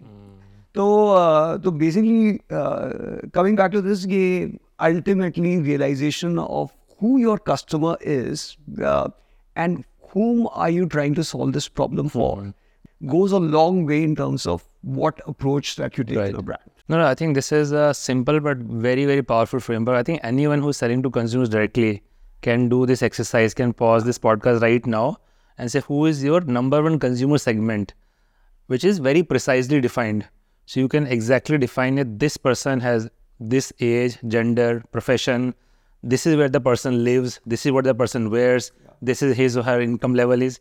These are her, challenges in life, motivations, like very, very accurate pictures. So you can actually visualize the person in the room. With that, the choices you will make about product features, communication will be very different versus generic, my customers are 28 to 30. आपके हर तरह के customer होते हैं, right? Correct. और look, अभी जैसे एक बहुत बड़ा challenge क्या होता है? Look, ultimately, look, when you talk about consumer brands or any business, it's about getting the right pricing. Yeah. It's about getting the right differentiation. तो अगर आपने कस्टमर को डिफाइन नहीं कर रखा और आपने जैसे इंडिया में भी तुम दो डिफरेंट, इंडिया में क्या होता है, एक प्राइस पॉइंट के बाद ऐसा नीचे, मतलब आपने अगर प्राइस एक लेवल में बढ़ा दी तो एकदम से स्टीप ड्रॉप हो जाता है आपके वॉल्यूम्स का. And we sometimes don't define the customer enough to be able to say कि यार मैं गुड़गांव के गोल्फ कोर्स में रहने वालों के लिए ब्रांड बना रहा हूँ या फिर मैं इंडिया के इमर्जिंग मिडिल क्लास के लिए जो बेसिकली आज यहाँ पे पहुँचेगा उसके लिए बना रहा हूँ. ये सिंपल क्वेश्चन भी कई बार we are not clear, and that is why we don't take the right pricing decisions and right, because fundamentally we are not clear about who your primary customer is. Put it that to, let's say, a cult customer, and we may have some very affluent customers which will say complain कि यार valet parking क्यों नहीं है हमें मतलब and will come in a nice car etc. and somebody notice कि मैंने customer से बात करी और customer बोल रहा है कि valet parking है तो बनाते हैं. Versus that may be 1% of our customer base. Sure. Like 40% of customer base have very different problems. So I think having that clarity, otherwise you end up building randomly wrong features. Even if you look at classic FMCG companies, they have different brands to address different price points or different needs and all that. So वो ultimately वहीं से stem होता है. But question is कि when you're trying to build, then you get biased by your own views. And I think it is important to keep that perspective. Yeah, I think talking about the other thing I realized, it's the just grasp on numbers. I think for what you're sharing with me, like you really have a pretty good both macro and micro understanding of the numbers across that, which allows you to see patterns and how things change over a period of time. Just talk a bit more about that. How does that shape you in influencing things within the organization? So basically, look, I've just realized that my खुद की strengths देखो तो numbers is definitely one of my strengths. तो मेरे को ये रहता है कि अगर मैंने 1 या 2 महीने या 3 महीने पहले भी कोई number देख रखा हो तो क्योंकि I'm constantly building this thesis, right? Because as an entrepreneur, you're always trying to figure out यार ये model चलेगा ये नहीं चलेगा इस model में क्या problem है. So you're able to kind of always, and data plays a big role in terms of supporting that thesis and arriving at a particular hypothesis. तो मेरा क्या है कि वो 2 महीने पहले का भी नंबर मुझे याद आता है. तो कोई मुझे बोलता है कि ये था तो मैं बोला यार तुमने मुझे उस दिन ये बोला था. तो overall data oriented culture. But just a word on caution on that. I just felt, and this has come after 25 years of maturity. We were all super analytical coming from IITs and all that. And we just feel that this number thing is like the thing. But I really believe that sometimes it can also impair your decision making. Because kai baar you get so deep into the numbers that you lose the bigger picture. And it becomes almost like a tool for you to procrastinate and not take the hard decisions. So as far as there's a right balance, it is great.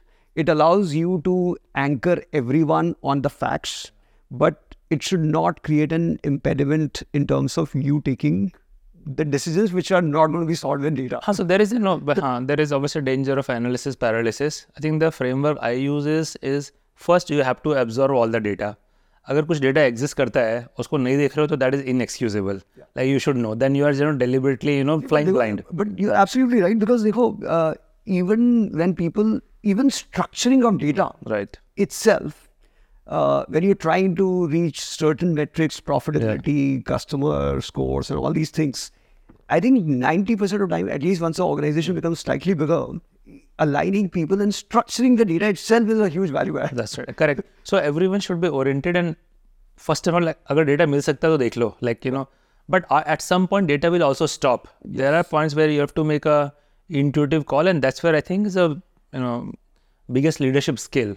Like I use this phrase that leadership starts when data stops. और data सबको पता ही है तो anyone can take a decision. और data देख लो, जो data बता रहा है वो कर लो, उसमें मतलब क्या rocket science है. Right? At some point you don't know the answer. That's where making an informed bet and then aligning all your resources to make that bet work. It's almost like a lot of times you don't take the right decision. You take a decision, make the decision right through driving execution, right? And a lot of but I think both part of the equation are very valid, quite valid. You're also talking about your approach to your way of looking. In startup world, people talk a lot about product market fit. कि यार एक साल में product market fit हो जाएगा. What is your approach to that? How do you define what is a really high quality product market fit? यार मेरा view तो इसमें nobody can define when the product market fit happens. My definition in the brand world is very simple. If it gets to a scale where it can generate a positive contribution margin for me and not decline month on month, right? That to me is a classic definition of proof is in the pudding. कि वो product market fit आ गया. तो अगर, for example, and it could be a micro category, it could be this one, a macro or whatever, but ultimately if you have collected enough number of consumers who value your value offering enough to be able to basically pay your premium, which covers your whatever cost of serving them, then you have achieved a product market fit. I use certain proxies. So for example, in brands, I don't actually look at revenue too much.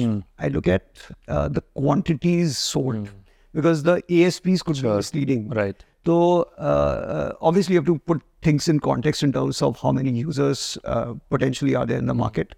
तो मुझे लगता है कि brand world में अगर तुम आज की मेरी डेफिनेशन ये है कि लेट्स से 20 से 50,000 यूनिट्स पर मंथ बेचने लगते हो, राइट तो फिर रीजनेबल क्रिटिकल मास आ गया है उस कॉन्टेक्स्ट में। राइट तो वो मैंने कुछ प्रॉक्सीज बना रखे हैं, 20,000, 50,000, Right. 1 लाख। Sure. तो उसके बेसिस पे that is how I feel कि and but the key question is it quality of revenue is super important. Right So you should not be giving too much of discount. That's why the whole economics have to work. And then basically that is my definition. Otherwise, that's a more objective definition. But then अगर softer definition पे देखूंगा, तो how many people are vouching for your product? Correct. What is your NPS score? And generally people are saying कि हाँ यार कुछ different है. वो gives you a good sense. makes tons of sense. And I have similar framework, I think almost identical actually, but let's break down 3 steps in that order. The first step is some proxy for customer love. Do people love your product or not? High NPS and high repeat rate. Okay. अगर NPS कम है और repeat rate कम है तो people don't love your product, it doesn't matter. Like दोनों होने पड़ेंगे. Second is sustainable contribution margin. Okay. If people love your product but contribution margin negative, you don't have product market fit, which means people are not willing to pay. There is no value you are able to generate or demand for that. And third is predictable growth rate. अगर वो दोनों भी हैं but वो grow नहीं कर रहा है, it is some healthy in the early days has to very high double digit growth rates. अगर वो 3 है consistently, then I think the classic. I think you put this in a nice framework. This is exactly what I was trying to articulate. Correct. Relate to what you're saying. So now let's zoom out. I think you have obviously grown a lot as a leader. I think you've gone through all the classical phases of entrepreneurship, various ups and downs, reinventing yourself and all of that. Today looking back, how do you describe what is core 2 or 3 traits of you as a leader? Like, what is fundamentals of your own leadership style? Yeah. So I think इसमें I think if I were to just talk about what my approach is, I truly believe in empowered culture. In fact, the reason why people should come to work for HealthGuard is actually empowerment. Right. Because I take a lot of pride in terms of basically getting high potential people, giving them the freedom, just like an entrepreneur would truly believe in, and letting them blossom. So basically, अगर first trait मैं कहूँगा वो ये है कि I try to add value only where I can. Yeah. And I'm very very okay to accept कि मुझे नहीं आती चीजें. ना ही मैं ऐसी मीटिंग्स में जाता हूँ जहाँ पे मेरा कोई value add नहीं हो. But ultimately, I'm very involved in the model stage. If I think about basic things, I'm always looking for that model or that problem solving, and what is your approach, and does the model become sustainable ultimately. But once I get comfort on that, and I get a comfort on somebody's leadership style, then I basically step back. So ultimately, core thing is to create this like-minded group of people, and give them the freedom, and from my perspective, keep looking for these models, and basically grow. Very, very simple. Okay, super clear. So empowered culture, get high caliber people and give them autonomy and freedom. And don't try to add value where you can't. Don't. That's very important. Yeah, I think sometimes as a leader, because you have the, people call that hippo culture. It's something stands for I think highest paid individual's opinion. Okay. And a lot of companies have that, right? Because whoever is the senior most person, they tend to hog all the talk time. And no matter how much empowered culture you're trying to create, but ultimately junior people are not speaking up. I think sorry, finish. नहीं वही बोल रहा था. तो it's knowing what you're saying, that where you can't add value, stepping out of that. It's a very important. Like pulling back is as important as leaning in and participating. At the same time, very very curious. I think तो basically मैं किसी के साथ बैठूंगा तो मैं समझ नहीं पुश करूंगा ये क्यों कर रहा है, कैसे कर रहा है, क्या कर रहा है.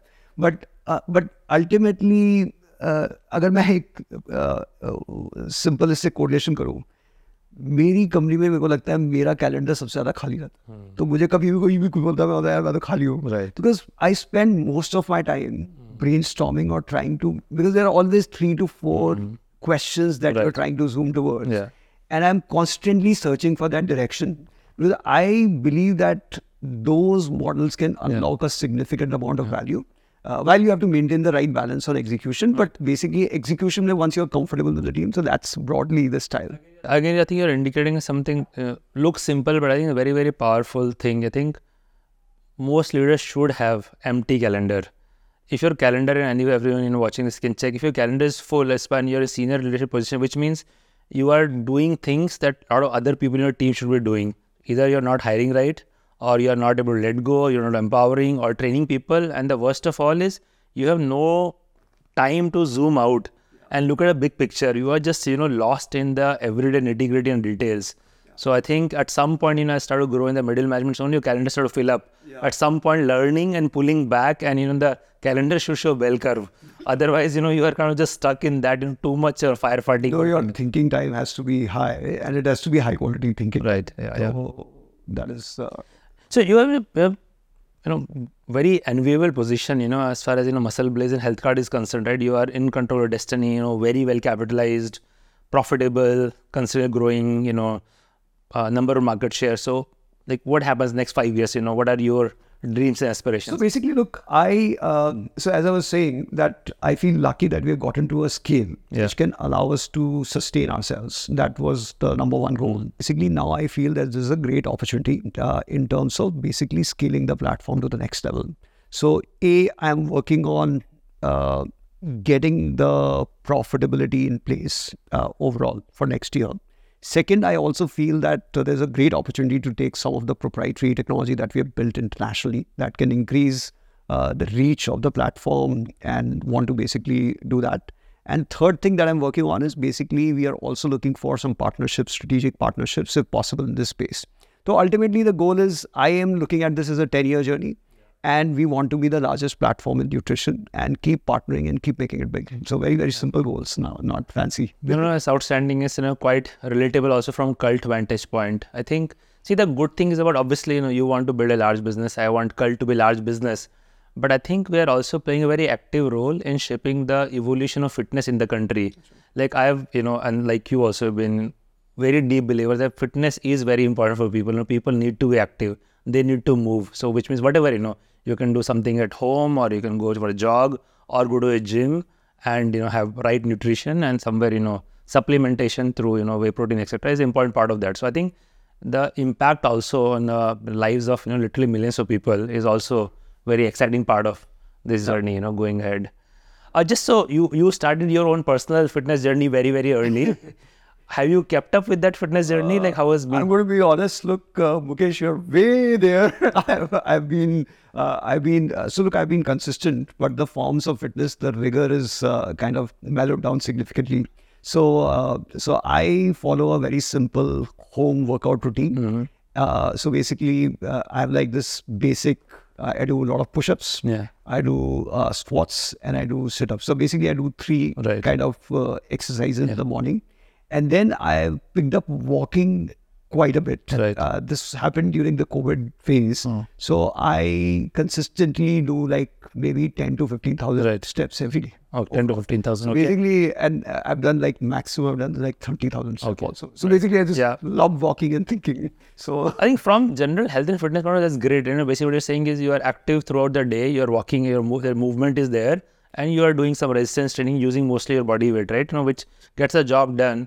But when you look back your old pictures of 18-inch biceps, you don't feel like tempted. I never got to the 18-inch, by the way. 17, yeah, ठीक है. But 1-1 बता देंगे तब. I know. 16 हो गया, okay. 15, 16 पहुंच गए. But don't feel tempted to one day rebuild, get back to that, and use Muscle Blaze to get there. I don't think it's going to happen now. अरे क्यों नहीं होगा? कर सकते हो? चालू करते फिर से. But yeah, no, definitely I am a big proponent of strength training is quite important in general. I think there's a misconception that basically, it becomes difficult with age, but actually it's more important, I guess. So no, absolutely. And I mean, I track, generally the world of longevity. One of the things that people are now propagating a lot is, as you age, maintaining muscle mass is one of the biggest indicator of slowing down aging. So especially I think people in their 40s, 50s, 60s, having some kind of resistance training is super important. Other thing is people who have never done resistance training, I mean, as we talked earlier, you see gains very fast. First time, lift a dumbbell or a barbell, start doing even very lightweight, just within 2-3 months, you start to see change. I think so. I think resistance training is for everybody, irrespective of the age. Okay, one question for you. Look, basically, obviously, one change that I've seen in you, like 25 years ago versus this, this whole discipline. I think I was not disciplined today. you were disciplined, but you were very tempted with one passion and going sort of super deep into that. Right. But this whole discipline of, and I'm super impressed with this whole fitness discipline that you've maintained for I don't know how many years now. Yeah. So basically, what, like, how have you, is it like very conscious effort that you have to do to kind of do this? I think it's definitely conscious effort. At some point, you start to understand the underlying fundamental principles. One of the, and we talked earlier also, this whole idea of compounding. The compounding, I think, is the most powerful principle, I think, operating, because anything big, whether even look at even evolution, it's also function of compounding. I think Einstein is supposed to have said that, one of the biggest miracle of universe is, compound interest. Anything you compound, So I realized once it clicked, कि यार ये सब कुछ long term में होता है, और the only way anything in compounding, you have to be consistent day after day. For that, then you arrive at, habit. So at some point, I'm looking into like how do you deliberately cultivate habit. In fact, we are actually doing one full episode on just habit building, right? And these are topics I'll talk more about. And at some point, as I get tempted with projects, I want to do more things, but I realize that time is limited. The only way to do that is to deliberately invest in your productivity. So that has been a kind of hobby interest for me last 15 years. I've looked into it, and boil something simple. I think you have to cultivate, say discipline is very difficult. I think habits are easy. अगर habit बन जाती है तो अपने आप होते रहता है. So I think that's probably the more anchor. But I have built, today, just for me, it's autopilot. मैं सुबह 6 बजे I'm in the gym. It doesn't matter क्या चल रहा है. But just say people who do entrepreneurship and all that, look, it's a pretty rough journey, at least in the first few years. And, it's like time is limited. You have to do everything. And uske liye fitness or sab kuch back burner mein aati hai. What do you tell these people? See, I think again, what I learned, I also initially tried to do long hours, etc. But thoda sa na, when you introspect and realize, I realize it's not that I'm producing more. If I work 15, 16 hours, eventually I realize that my, efficiency started to drop off after 10 hours. The quality of thinking goes for a toss. Sometimes even temper goes for a toss. You're just not absorbing. So it appears from a distance you're putting in all those hours, but effectiveness is not there. So for me, sweet spot is like if I can get 8 to 10 hours of high quality time, my output is no question. It's way better than if I somehow slog for 15, 16 hours. So I think for the foreseeable, for longest period of time, I think I don't work more than 10 hours. Obviously, there are sometimes, the firefighting situation, people will stretch. I think that, when you understand neuroscience of brain, how our brain works, right? It's just, we don't have the ability to focus and concentrate on something for many, many hours at a time. No one can do it. Like even, really top caliber people, they will do very intense amount of work for a few hours and recharge their brain. I think after I realized that, and also more intuitive understanding. So personally for me, I don't see a need. I would rather, I can again use this, I think Abraham Lincoln's quote, right? If you give me 6 hours to chop down a tree, I'll use 5 hours to sharpen the saw. I think that applies to all our work also. There's no point, just take a blunt instrument, keep hacking, 6 hours, it's not going to make progress. No, it's a great advice because people need to definitely not, maintain a balance in fitness and sleep to have a sustained journey. Yeah, and it's like you were talking about virtuous cycle, right? I think there's a great virtuous cycle in this. When you sleep well, you work out in the morning, you're so pumped up and charged up when you go to work, your mind is clear. You are not affected by the stress. So it's not that, that time is taking away from your productivity, is adding back, with interest to your productivity. So I don't think there is a choice ki ya to ye kar sakte hai, wo kar sakte hai. So I think, this idea we're talking about of, compounding habit, I'm pretty sure like you couldn't have gotten here where you are, without having some habits to go back to. So if you reflect back on your own life, what are those critical habits which has played a big role in, achieving, what do you have achieved? So I think fitness habit, or that always, some routine sort of take your sort of mind off and basically consistently at least keep coming back to this has certainly stayed with me overall. Second, I think I'm generally not taken too much of stress overall. Right. And my approach on solving problem, I don't know if it categorizes a habit or whatever, but basically sometimes you tend to overreact when you think, and you get like, basically, I'm not very, very quick to react. I'm always like, take things, absorb, and then basically within, 3-4 days, basically take a patient approach in terms of solving this.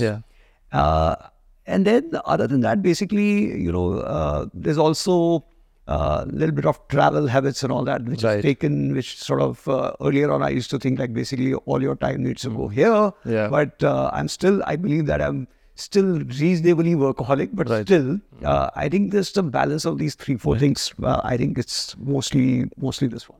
So I think most of habits are around consistency and calm and composure. Not getting just too carried away in the moment, and that probably leads to just overall patiently doing the right things. So most of the feedback that I get is I'm quite patient. So because I've seen some people like react very quickly, and I just feel that the world is going to come to an end. But I think that has certainly helped me sort of maintain a long term. People say patience is virtue, and especially if you want to try to do something over a long period of time, it does require a lot of patience and equanimity. I think Samir has been fascinating conversation. I think Health Card and Muscle Blaze, I think, are absolutely a role model companies for anyone trying to build D2C brands. I think it's built based on fundamentals, deep consumer insights, lot of deep product work, leading all the way up to I think 15 patents now, right? You guys are doing cutting edge research. It's probably in the nutraceutical space. I think very few people in the country are doing. You also build the business very patiently, over a period of time where it's steadily growing.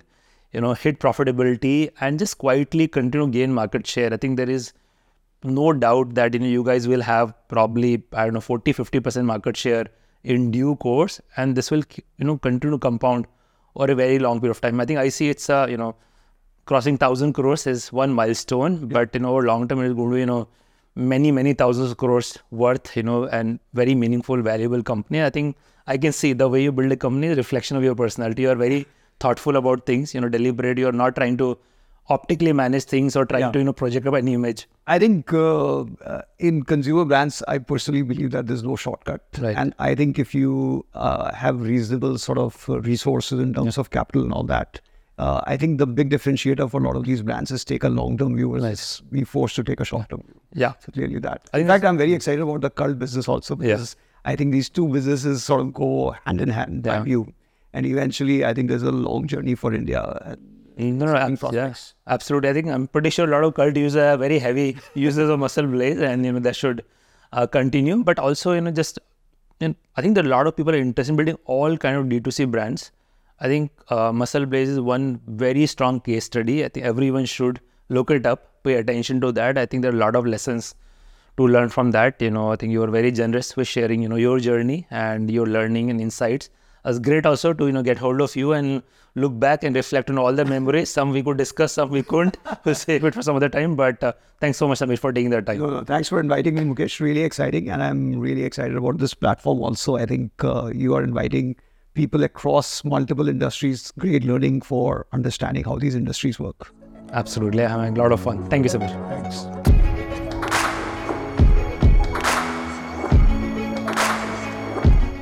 At SparX, we aim to bring to you stories of exponential impact.